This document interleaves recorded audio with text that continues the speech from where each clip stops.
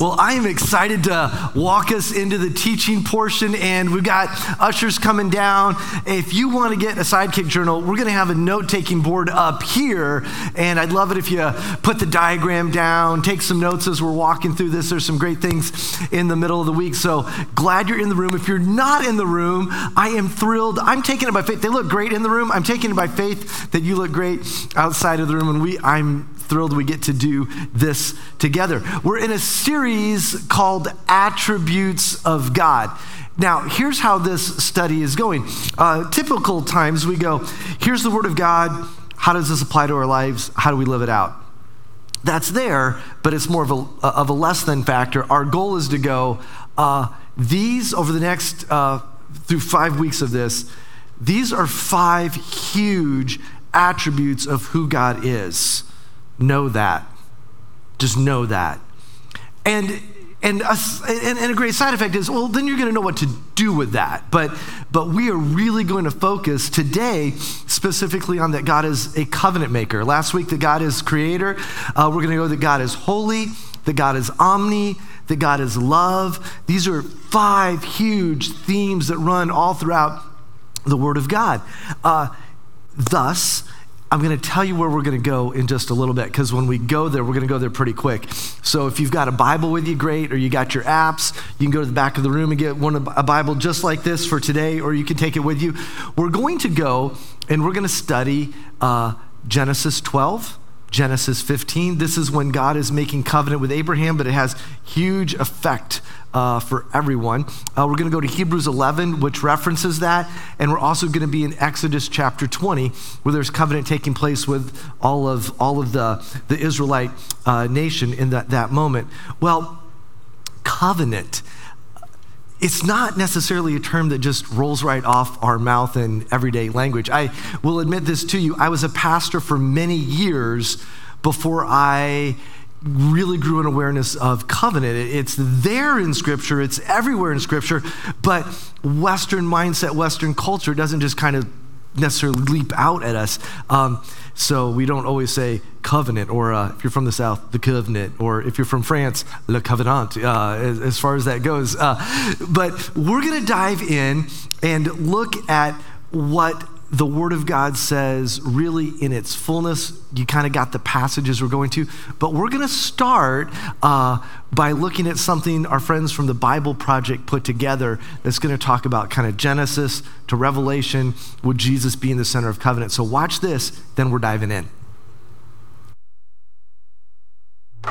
If you've been around Christians, you've probably heard of the idea of having a personal relationship with God, which could mean different things in the Bible, like having God as a friend, or your father, or maybe your teacher. But there's one particular way that the Bible talks about this relationship that you find all over. But strangely, we don't talk about it that much, and that's the idea of a partnership with God. A partnership like working alongside someone to accomplish a goal together. Right, and this is actually what you see at the beginning of the Bible. God creates this good world full of all of this potential. And then God appoints these unique creatures, humans, as his partners in bringing more and more goodness out of all that potential. But the humans don't want to partner with God. They rebel and try to create a world on their own terms. And so this broken partnership is the Bible's explanation for why we're stuck in a world of corruption and injustice and the tragedy of death. It's not like there's just 1 or 2 humans who have bailed on this relationship. In the story of the Bible, everyone has abandoned the partnership with God. So what God does is select a smaller group of people out of the many, and he makes a new partnership with them called a covenant. And in a covenant, God makes promises, and then in exchange asks his partner to fulfill certain commitments.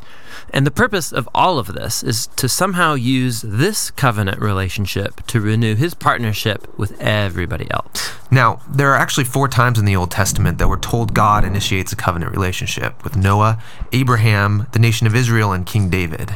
And it's through these that God is forming a covenant family into which all people will eventually be invited. So let's see how these work. The first one is with Noah. So in this story, God has just brought the flood to cleanse the world of humanity's corruption, and Noah and his family are the only ones left. And so God makes a covenant with Noah, saying, listen, I know that humans will continue to be evil, but despite that, I'm not going to destroy it like this again. Instead, the earth will be this reliable place for us to work together. Great. So what does Noah have to do? Nothing. And that's what's so interesting about this first covenant, is that God is promising to be faithful, even though he knows humans won't be. The next time we see God make a covenant is with a man named Abraham. God chooses him, promises to bless him, give him a large family, lots of land where they can flourish. And in return, God asks Abraham to trust him and train up his family to do what is right and just. And the whole reason for this covenant is God says that somehow he's going to bring his blessing to all families of the world through this one family. So that's Abraham. The next time we see God make a covenant is when Abraham's family grows into the tribe of Israel. And this covenant is with the whole tribe.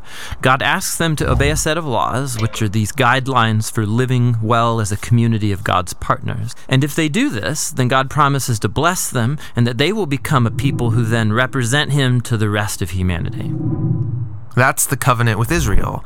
The last covenant is with King David. Yeah, the tribe of Israel has become this large nation ruled by David. And God asked David and his descendants to partner with him by leading Israel in obeying the laws and doing what is right and just.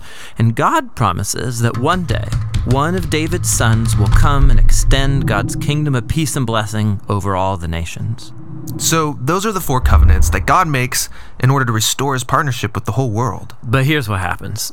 Israel breaks the covenant. They worship other gods, they allow horrible injustice, and so they lose their land and are forced off into exile. So it seems hopeless. But during this time, Israel's prophets talked about a day when God would restore these covenants in spite of Israel's failure, somehow. Yeah, they called it the New Covenant. And this is actually what's so interesting about Jesus, is that he's introduced into this story as the one who fulfills all of these covenant relationships. We're told that he's from the family of Abraham, and so he will bring the blessings of that family to the whole world. We're told that he's the faithful Israelite who was able to truly obey the law. And we're told that he's the king from the line of David, and so he goes about extending God's kingdom of justice and peace to all. And that's really remarkable for one guy. Yeah, and what it highlights is perhaps the most surprising claim of all made about this man, that Jesus is no mere human, but rather God become human. And God did this in order to be that faithful covenant partner that we are all made to be, but have failed to be. And so through Jesus, God has opened up a way for anyone to be in a renewed partnership with him. So Jesus calls people to follow him and become part of this new covenant family. And despite their failures, Jesus is committed to making them into partners who are becoming more and more faithful. The story of the Bible ends with a vision of a fully renewed world, full of goodness and peace. And there's this renewed humanity there, partnering together with God to expand the goodness of his creation. And so the end of the Bible story is really a new beginning. That is good stuff. Let's dive in to Genesis chapter 12. The Lord said to Abram, "Go from your country, your people, your father's household to the land I will show you. I will make you into a great nation, and I will bless you. I will make your name great, and you will be a blessing. I will bless those who bless you and curse whoever curses you." Hang on to that. "And all peoples on earth will be blessed through you." Now at this time, Abram was 75 years of age. He takes his wife Sarah, his nephew Lot, all the possessions they had accumulated, and the people they had acquired while in Haran, and they set out for the land of Canaan, and they arrived there. Lord God Almighty, we thank you for your words. Lord, as your people and your word interact today, may our lives be firmly in a covenant relationship with you. Thank you for your goodness. Thank you for your grace and your wisdom you extend. We want to receive everything that you want to pour into our lives. In your mighty name, amen. Well, as we walk into the Word of God, and we're going to put a diagram up on the board, the first thing that we learn about is that God says to Abraham, and it's Abram right now, for what it's worth, go to a land I'm going to show you. And Abram goes, all right then, I'm going to do that. So it's a journey story. It's a walk. God's saying, I want you to walk with me. I want you to go where I'm leading you to go. How many of you enjoy you don't have to raise your hands on this, but let me put it this way. Some of you are the, hey, let's go on a walk person in your family. I tend to be that person. Just talking to some folks before the service, it was, hey, what are you going to do this afternoon? We're going on a walk. I haven't actually talked to anybody else in my home about going on the walk, but I'm envisioning that we're going to go to Eastmanville Farm and take the dog out and all that kind of stuff. Now, when I was a little younger and I was getting acclimated to being part of Terry's family, the Van Cleve family, we would have Thanksgivings together. And in having Thanksgivings together, Mom and Dad Van Cleve, after Thanksgiving meal, they did something different. We didn't plop down and watch football. Football's on all the time. You can always kind of turn on football. They started packing up the meal. Some things went in the fridge and other things started going in a cooler, and there's ice skates from Goodwill. There's other outside-y kind of adventures, and they're all going on sleds and toboggans. And lo and behold, we're going to go on a walk in the middle of what is winter to some forsaken riverland, and we're actually going to put those Goodwill skates on and get on some thin ice, and we're going to go take a hike and see how many critters we can see and light up a fire in the middle of the snow. And that's what Mom and Dad Van Cleve wanted to do. And you know what? It was a glorious walk. But there's something about that. There's something about walking together that your parents really dig. Your heavenly parent loves to take a walk with you. Well, and it's not just any kind of walk. It is, Abram, I want you to go someplace, and you don't know where you're going. So it's a faith walk. I remember it felt like a faith walk the first time I went, where are we going? And we just kind of kept walking and going down the river. There's times that we do that. So Abram, it's referenced the region of Haran. Well, that's where he was, but before he was there, he was in a place called Ur. And his father had traveled out of Ur when Abram was an adult. And you can even indicate there's some things implied. You wonder if his father, Terah, was even intended to go all the way to Canaan, but land the promised land, but we don't necessarily see that per se. And God speaks to Abram, and the land that Abram had come out of, Ur, was it was the Fertile Crescent. It was Mesopotamia. It was the place where there was prolific idol worship. The big idol god was Nanu, the moon god. They loved worshiping the moon god, and the sky, the sun intertwined. And so you're looking at the ziggurat of Ur, and this was something that Abram would have been accustomed to, and culture centered around worship of the moon god, because you could set your calendars by it. By the cycle of the moon, you would know when to plant your crops. You would know how to raise your cattle. You would know all kinds of wisdom and knowledge from looking at the starry host, from what the sky did. And what's happening for the good people of Ur is they wind up worshiping created things instead of the creator. It's a good thing nobody does that nowadays, huh? It never goes away. There's always in every era, there's always the pull to worship good things that are created as opposed to worshiping the creator. So here's one thing Abram does know, that he's getting out of that. So we're gonna visually put up. I put feet up last week. I want a second chance, but they made me a template. I didn't do very well drawing feet last week, so they gave me a template. And so there is a real faith walk with God that is happening. They told me which one was the left foot and which one was the right foot. So that was the left foot. Now here's the right foot.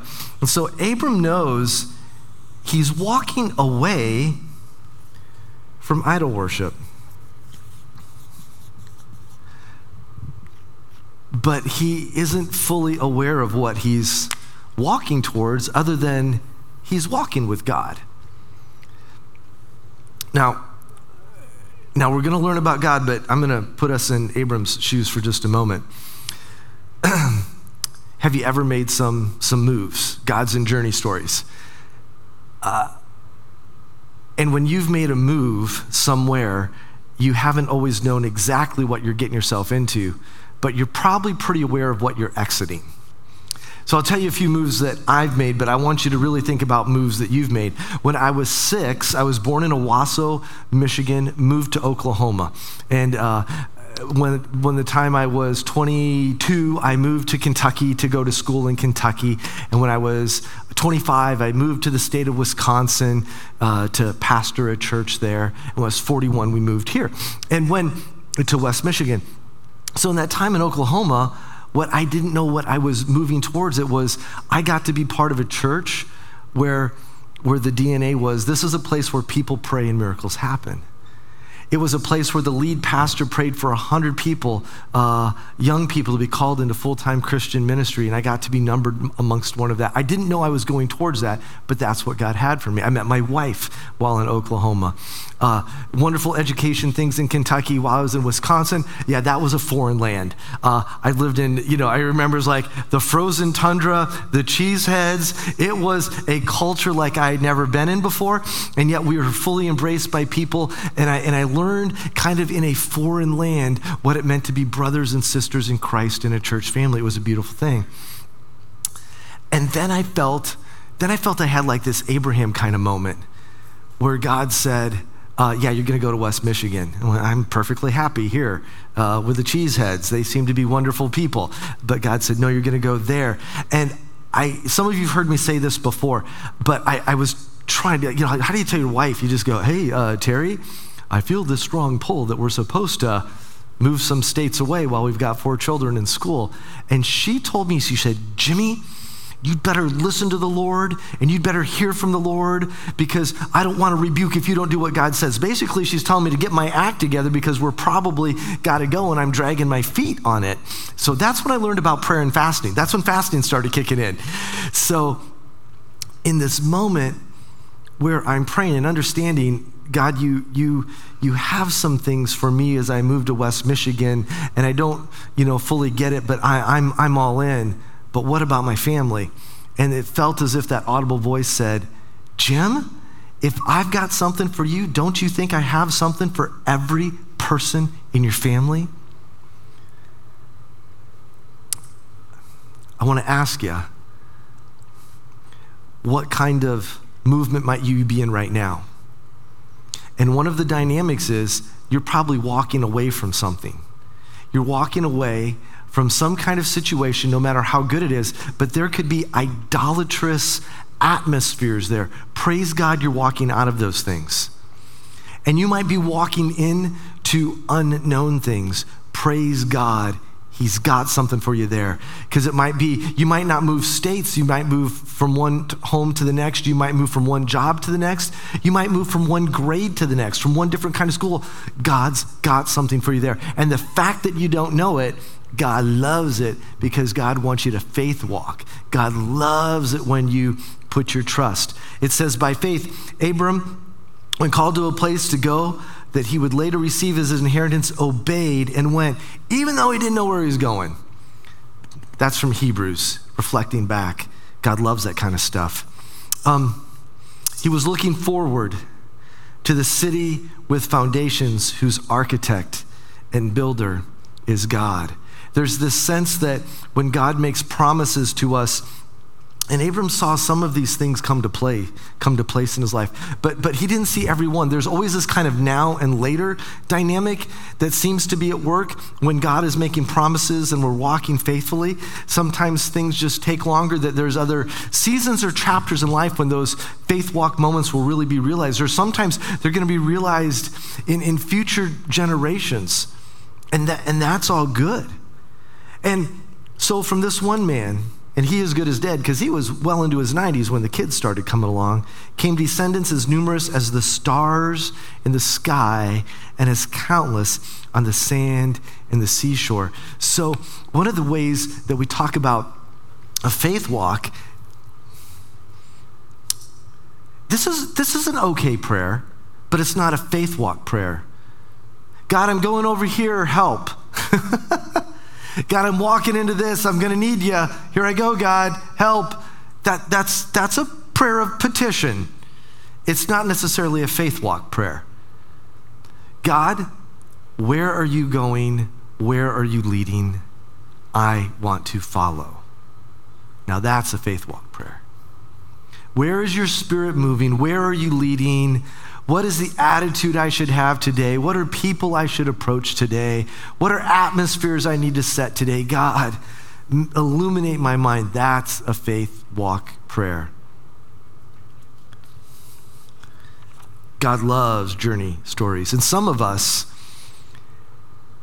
it says in the 23rd Psalm, and he leads us through the valley of the shadow of death. That we know what the valley of the shadow of death is like. Whether it's just kind of a shadow and God takes us through and like, whew, that was not nearly as complicated as I thought, or it is actual, someone physically has given up breath on this side of eternity, but God's got a resurrected body for them in God's presence. And so we realize that we are just in the shadowlands, but God walks us through those moments. God leads us in every situation where we need to be led. Now, going back to Genesis 15, after this, the word of the Lord came to Abram in a vision. Do not be afraid, Abram. I am your shield, your very great reward. And Abram basically goes, really? Are you really, God? And that's a wonderful passage of scripture. I'm your shield and your great reward. And Abram goes, really? Because I don't got any kids and you keep talking about descendants. I don't see this taking place as you promised. And God says to him, look to the sky. It's very interesting. Someone who would have grown up with worshiping the moon and the starry host. Hey, look to the sky. Count the stars, if you can count them. I figured it was a pretty clear night on that night. And if you can even count them, your descendants are going to be more numerous than this. And then it says that Abram, flipping back to the Hebrew passage, that Abram believed and it was credited to him as righteousness. Abram went, well, God, if you say so, I don't totally see it, but I'm in.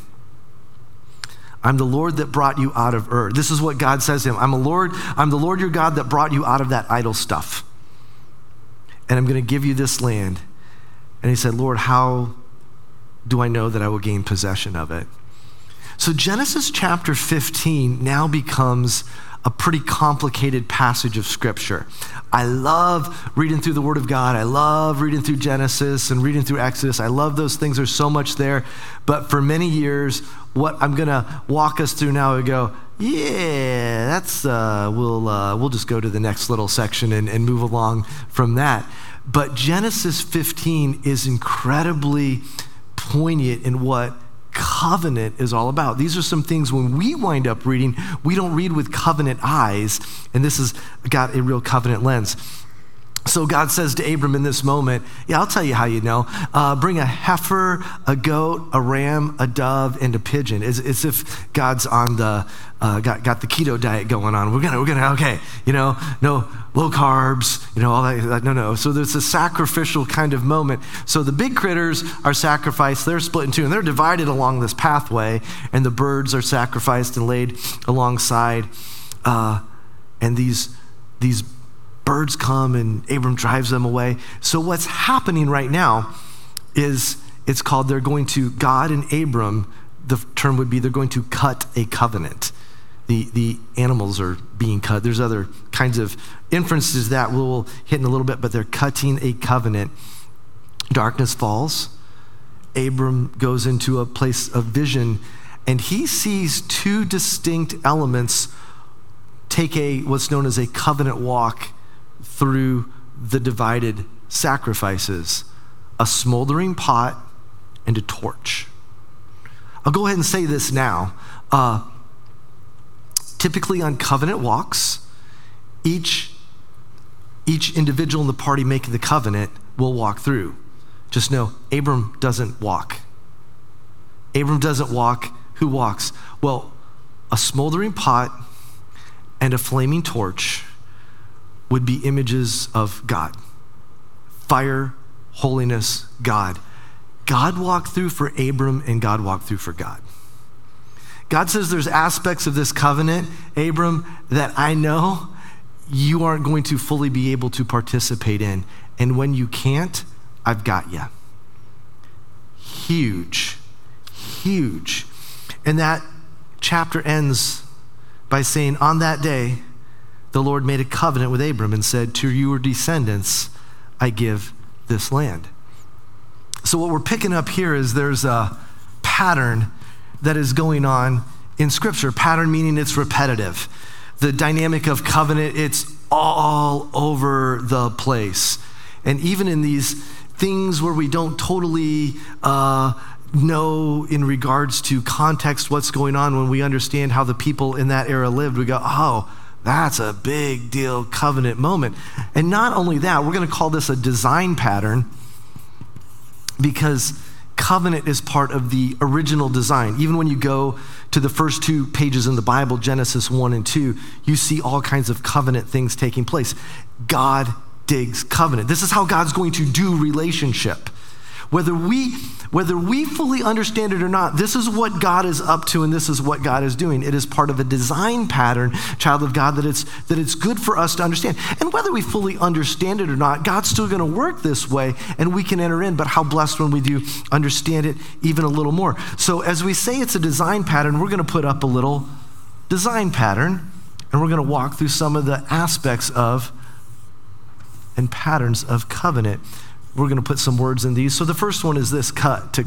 Well, they would cut a covenant in regards to the sacrifice of the animals and they would walk through. So there's this covenant. I'm going to put walk over here. They do that walk.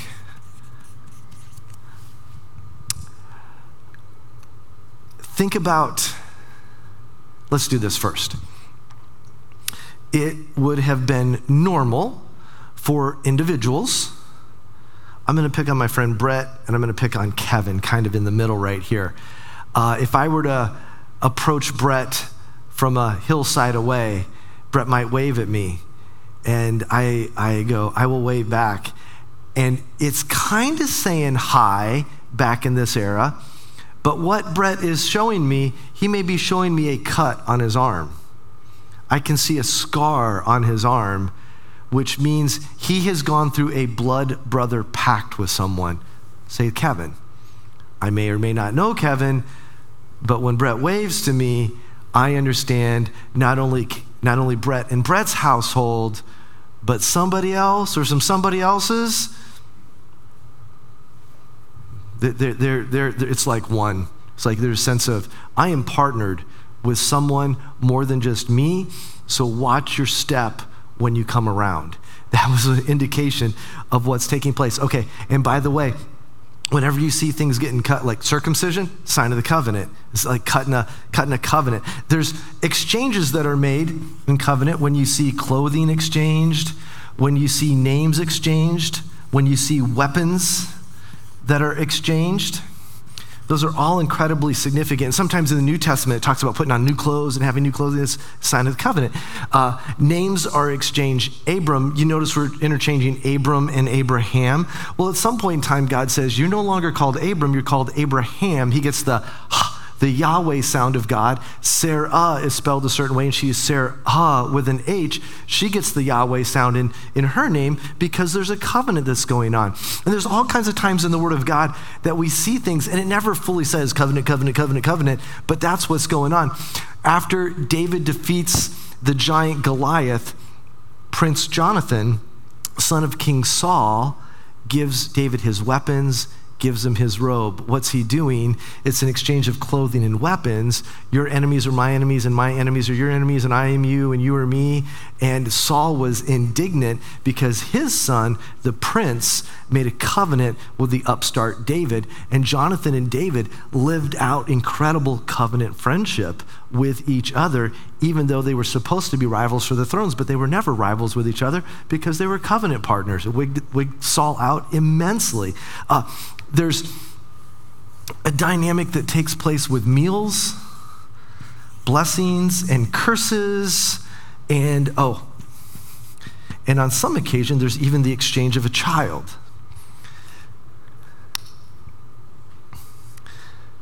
So you notice the blessing and curse dynamic here. It's a big part. So a covenant meal, they share food, but we can even go into Genesis 14. This is after Abram rescues Lot, he's actually got covenant friends. There's 3 of them that go into this battle that he's aligned with, and they rescue Lot. Abram gets 318 armed, trained men from his household, plus the others from Mamre and Enol and Eshker's household. And then Melchizedek, I know I'm throwing a lot of names around, comes out, and there's this meal that's shared. Can you think of another time that there's a meal shared? This is my body broken for you. This is the blood. There's a covenant meal. And the walk that we talked about, and the blessings and curses happen in the mealtime, like, blessed are you, may your land be fertile, and may your children increase, and may your tribe increase if you keep these covenants, but may the fleas of 1,000 camels infest your armpits if you do not keep these covenants. Well, all of a sudden, as we read the Bible, the book of Deuteronomy makes a whole lot of sense, because it's all filled with blessings and curses. What is it? It's just part of covenant relationship talk. You read the prophets, and the prophets talk, woe to you, and blah, blah, blah. It's like they're looking into the walk that Israel had with God, and they're speaking the blessings or curses. Or sometimes the prophets are speaking to foreign lands, to Moab and Ammon, because they have cursed the children of God, so they realize that God is going to curse them. So a lot of the word of God is this stuff here in regards to the outpouring of covenant. And then when you get to Genesis chapter 22, that whole scene where Abram takes Isaac up to Mount Moriah, and there's this thought of sacrificing Isaac, because people in covenant relationship exchanged children. I tell you what, that means that you really are looking out for the welfare of one another when you exchange a child into one another's home. But remember, God walked through as torch and as flaming, smoldering pot.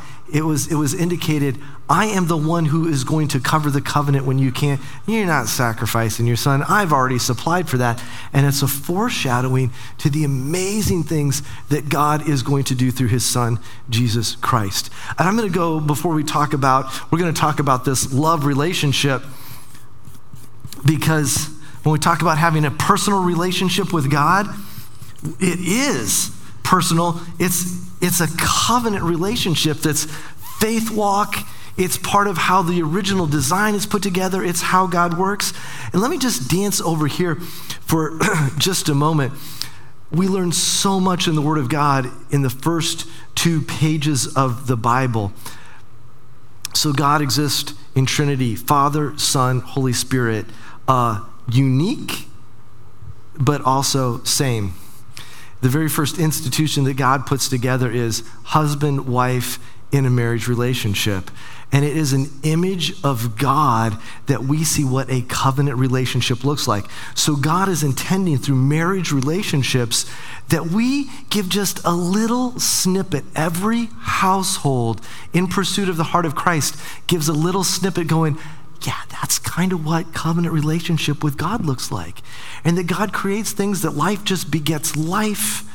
And oh my goodness. So when the enemy attacks marriages, see, a crappy marriage doesn't image God because it's supposed to be 2 people committed together for long-term serving, loving, sacrificing for one another. And when that ain't taking place, it doesn't image God. So we do things like groundwork for couples. We do things like, hey, we're going to put a couples night out. We're going to talk about having strong marriages. And the reason that we do moments, it's not the only reason, but why we have our friend Lori Krieg come and talk about Journey Well with the LGBTQ plus community, is that understanding that our identity is found in Christ, but we love like crazy everyone else, and we want them to understand what God has for them. And may I say this, so husbands and wives coming together are a way that we do image the relationship of God. I want you to know, Jesus was a single adult.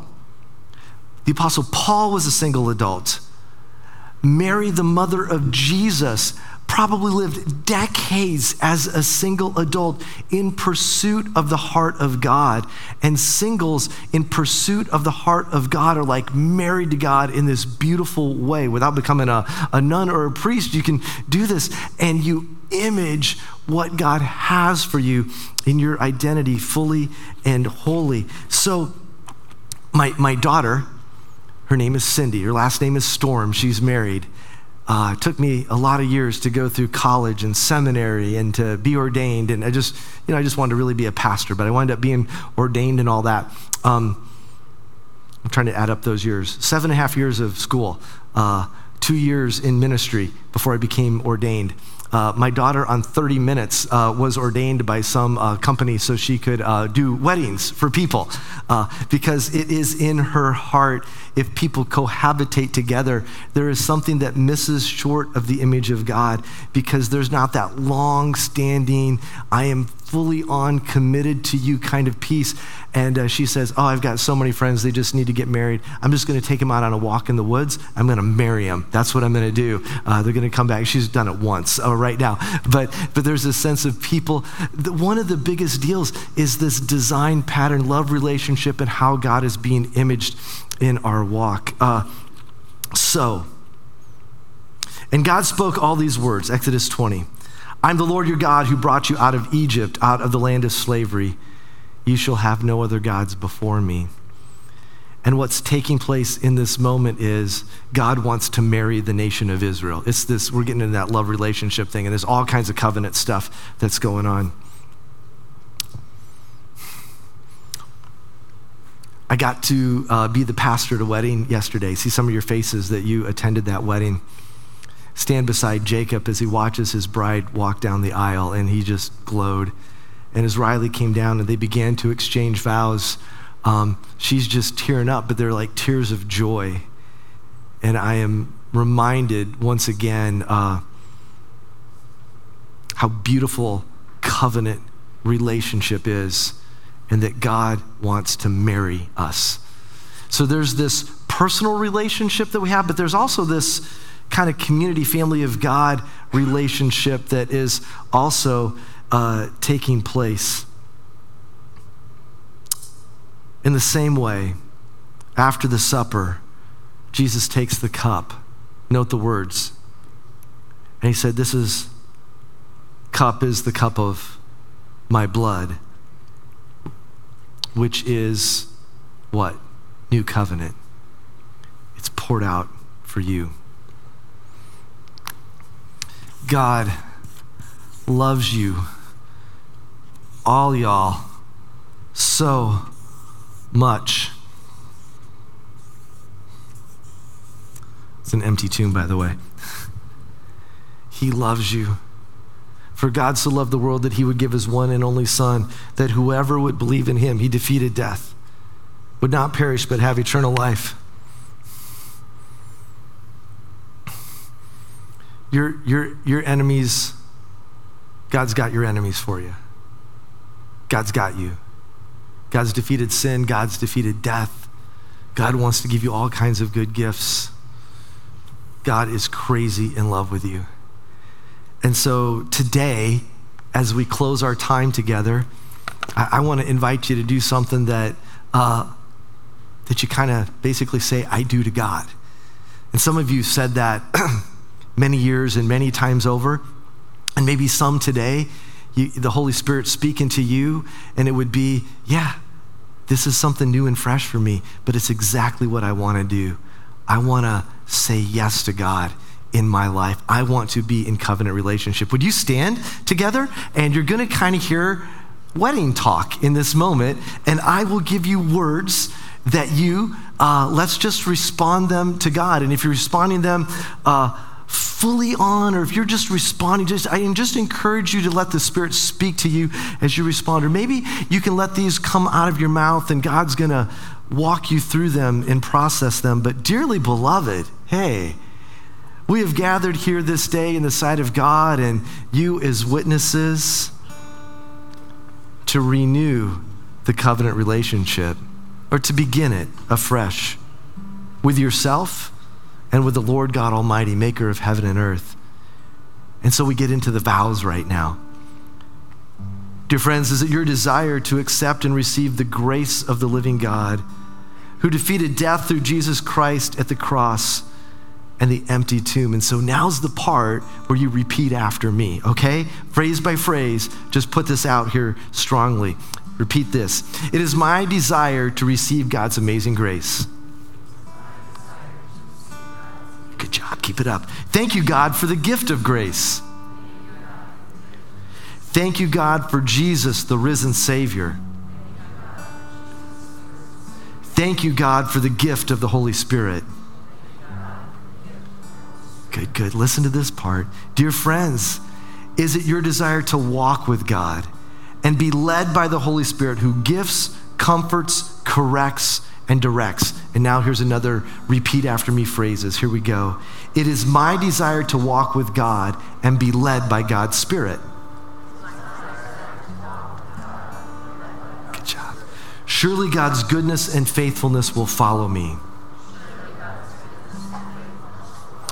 all the days of my life, through the valleys of death, and the blessing that God brings. And I will dwell in the house of the Lord forever. Amen. All glory be to God.